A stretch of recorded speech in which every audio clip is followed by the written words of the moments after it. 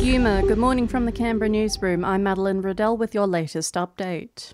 Scott Morrison has dismissed Labor's economic plan as smoke and mirrors as both parties remain under pressure to explain how they would ease the cost of living. The Prime Minister has been on the defensive this week over a 2-decade high inflation rise of more than 5%, which has led to an increase in the cost of everyday goods.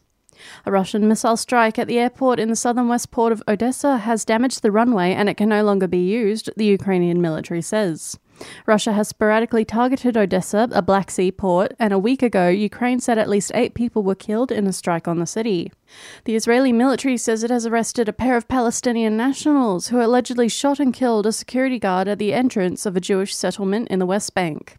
The fresh attack, combined with the death of a Palestinian man in the West Bank, could further fuel tensions that have soared over the past 2 months. Locals are being urged to get their flu shot, with infections already being detected around the capital. Health Minister Rachel Stephen-Smith reminding us it isn't the only shot we need heading into winter. If you haven't already had your booster shot, or if you're eligible for a winter booster and you haven't had that, really important to get your next COVID-19 shot alongside your flu vaccination. We know that we're seeing COVID in the community. Canberra has been named an International Tree City just in time for Tree Week. The title, given by the United Nations Food and Agriculture Organization, recognises the capital's leadership in managing a greener city.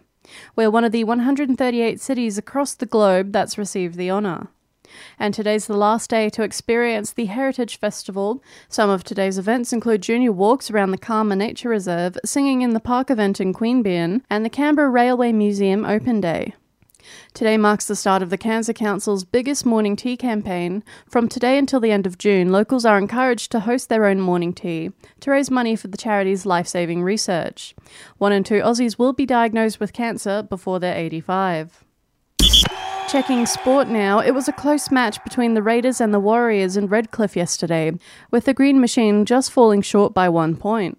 It's the third match in a row where, sadly, the Raiders let the win slip away from them in the second half. The Brumbies are raring to hit the field this arvo against the Hurricanes in their first home match in over 6 weeks.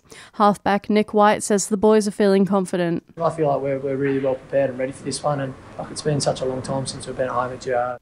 Kicks off at 2. And that's the latest in news and sport. I'll have another update for you later this morning.